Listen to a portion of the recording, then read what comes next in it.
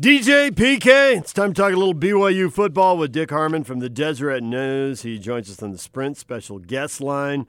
Lease any handset and get an iPad for $99.99. Visit the local Sprint store near you. Dick, good morning. Good morning, David. Patrick, how is it going? Oh, it's going great. But I got to tell you, man, the D-News reminds me like the Yankees in the old days. They used to just buy up all the best talent. I mean, what's going on over there? My gosh. Just building up assets, bringing people in from the dark side. It's all good. No, we're glad to have Jay Drew with us. He's a good talent, great asset, experienced journalist, and I like Jay personally. Golfed with him before, traveled with him, spent a lot of time, as have both of you. Yep. And we're glad he's here. It's plug and play, right? Brad Rock retires, so you just go out and buy another top talent. This is the way the Lakers approach free agency sometimes. I guess so. Yeah, it's all good. So, how many people will be covering the BYU-Utah game for the Deseret News at 11:30, 11:45 at night, whenever that thing finally wraps up down there in Provo?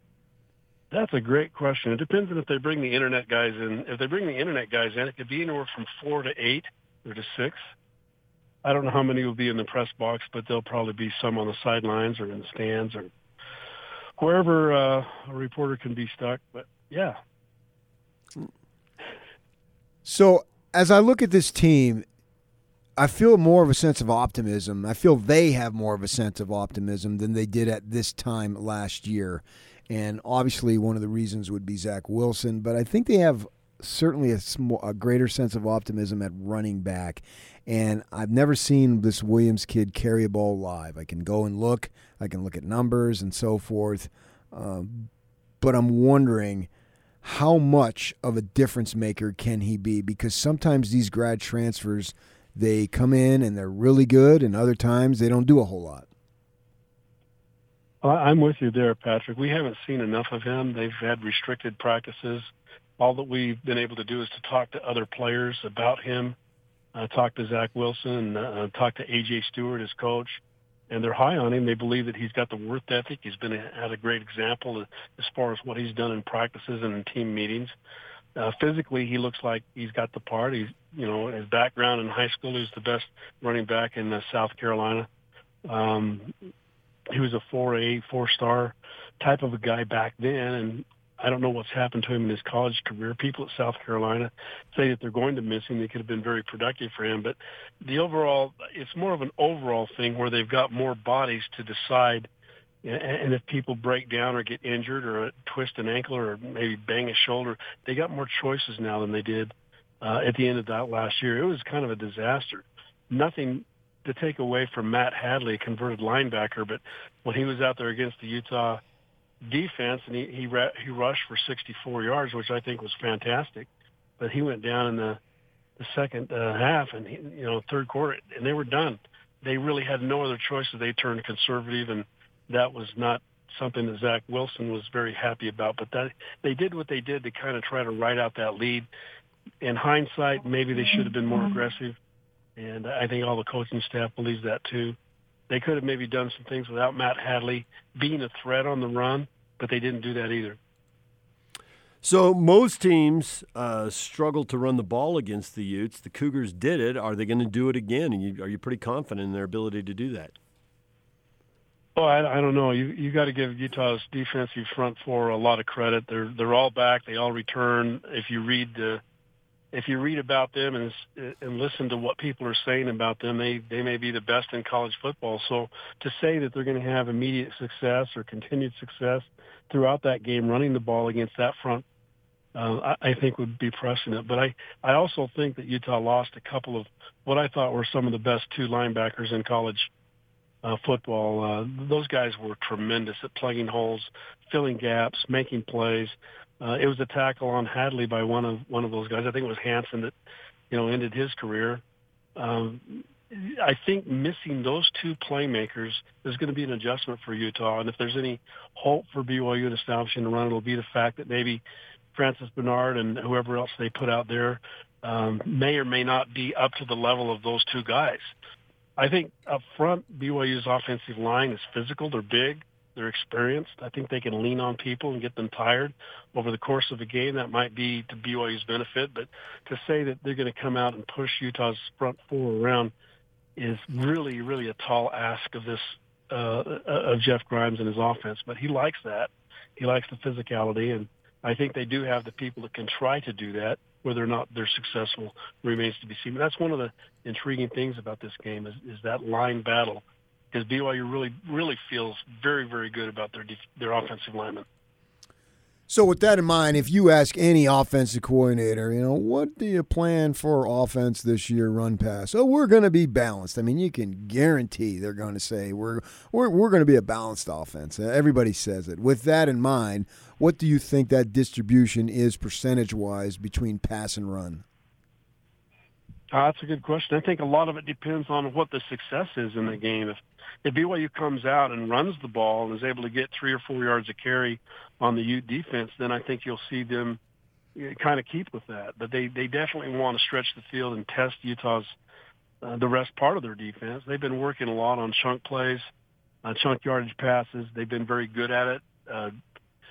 Zach Wilson has been very good with his touch passes. He's leading his receivers, and they're catching it in stride, and he's letting them run under the ball. Those are all the things they've been working hard on to make that more of a threat, because they realize with this schedule that they have, they can't afford to go against Washington, Tennessee, Utah, and USC and expect to have 12, 13 play drives.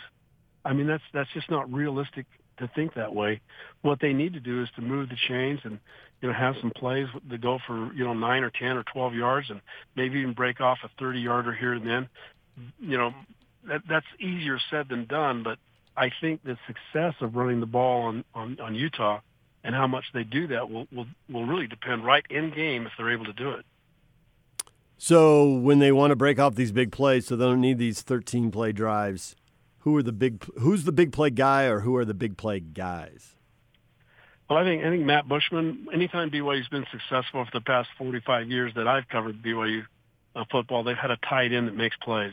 They're curl routes, they're slants, they line them out outside the tackle box and split them out wide, and they go against linebackers and safeties, and they make plays. I think Matt Bushman is the kind of guy that can do that. Aleva Hifo is one of the fastest players on this team. He's a deep threat. He's shown that in his career. They hope that he can do that. Dax Milne is another guy who was a walk-on, preferred walk-on, but now has gained status as a scholarship player. He's got great speed, reads defenses really well, has good moves. I think you got to watch Gunnar Romney. He's a bigger receiver with good speed. Whether if the Ute secondary locks those guys up, they've got to turn to the tight ends. And I think Matt Bushman is a guy that could get him the yards. He's proven that.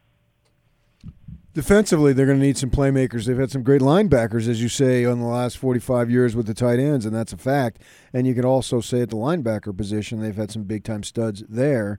Who you looking forward to maybe take some of the role of the studs that they've had in prior seasons? Yeah, it's going to be a real test for them, losing Sione Takitaki, because he was such a great playmaker, great speed, great attitude, tough guy. I think Zane Anderson fits that mold of flash linebacker. He's got tremendous speed. He's a heady player. He's a senior. He's been around the block. I think Jackson Kafusi has shown flashes of brilliance.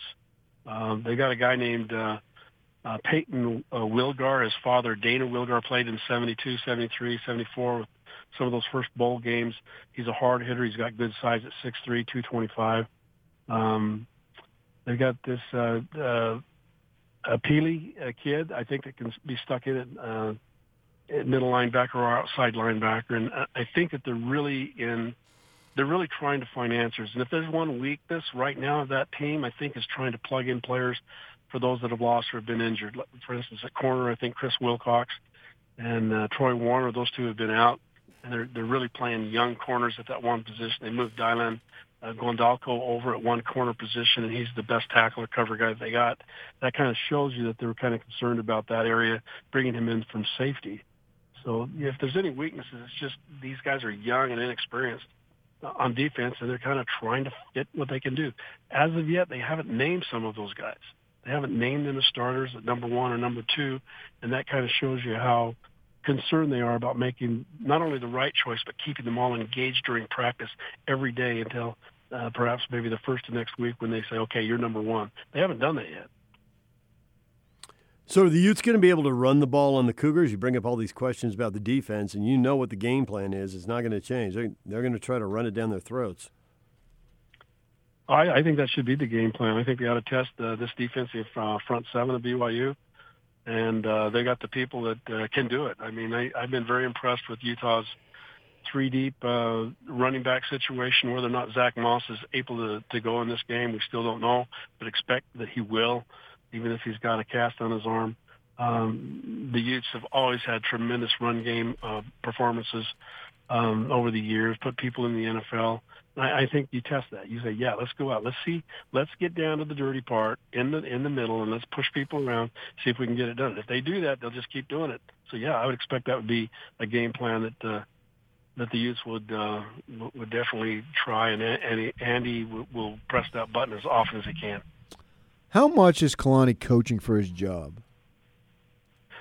You know, that's a good question. Tom Homo kind of shook that off yesterday when he talked about renewing his contract, and it wasn't an issue if he beat this team or that team or what he did. But I think that what he's done, Pat, if you follow things, he's really cleaned up a lot of problems that they had off that 4-win team where a lot of things just went downhill. He's asked people to leave. He's pushed people out. He's brought other people in. He's accepted a standard that you're going to do it academically and you're going to do it with the honor code. And, you know, we'll give you a break here and we'll give you a break there. But if you continually are a serial offender and it's dragging down our program and our team, you're gone. You're gone. I don't care who you are. And he's even told recruits that have yet to commit or sign that, hey, you just won't fit in here. Let's find you a better place. So he has bought into that, and I think the administration appreciates the fact that he, as the point man, is going to make those decisions and is going to be the filter for what they need to keep their program clean. Now, as far 4 decades of covering this team, they always have guys that mess up, and they will. They'll continue to do that. But as a filter and a point person representing, they really need him to be that guy that's going to make some hard decisions, and he's doing that, and I think that pleases them very much. Do you think they're built to handle this 4-game stretch at the start of the season? Can they get out of it 2-2? You know, I don't know how many teams, Dave, are built to do that. I think it'll be tough. If they were to win 1 game or 2 games, I think this would be a successful September. The real possibility is this could be an improved team, could be a much improved team, but go 0-4. And that's the reality of this schedule in September. I would think they have a better chance on their home field against Utah than some would expect. They are going to be an underdog, but I think that motivates them. I think the way that they played against Washington is kind of scary because they didn't show up last year at Washington. That was awful. And it's kind of reminiscent of the game that they played against LSU. They had nothing.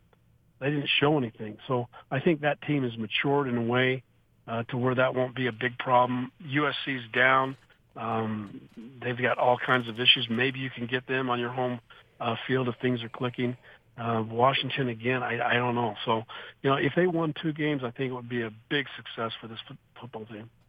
So is BYU really pumping up Jim McMahon? I don't know that BYU is, but his former teammate Tom Holmoe is. I mean, what was that about? I think if a fan asked in the audience, he was facing a couple of hundred people at Education Week, and something that's a tradition that Tom does.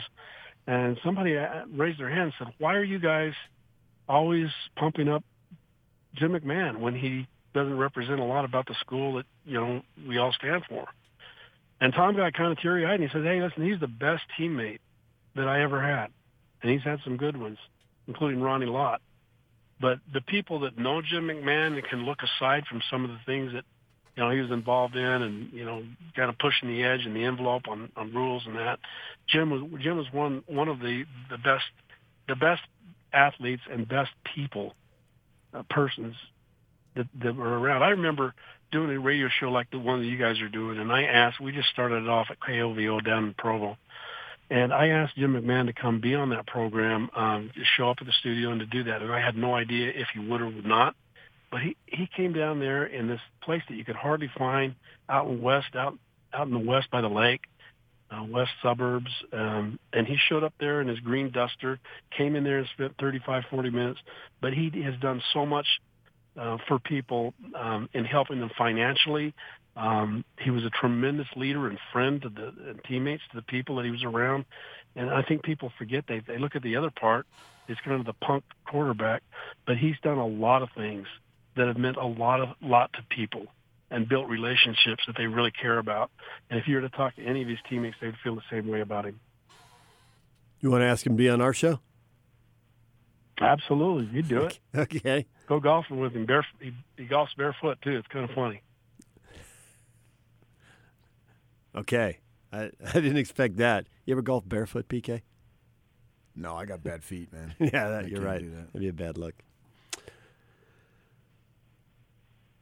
Well, Dick, we appreciate a few minutes. Thanks for joining us. And, the cast of thousands from the Deseret News ready to swarm the press box. You're going to need your own row.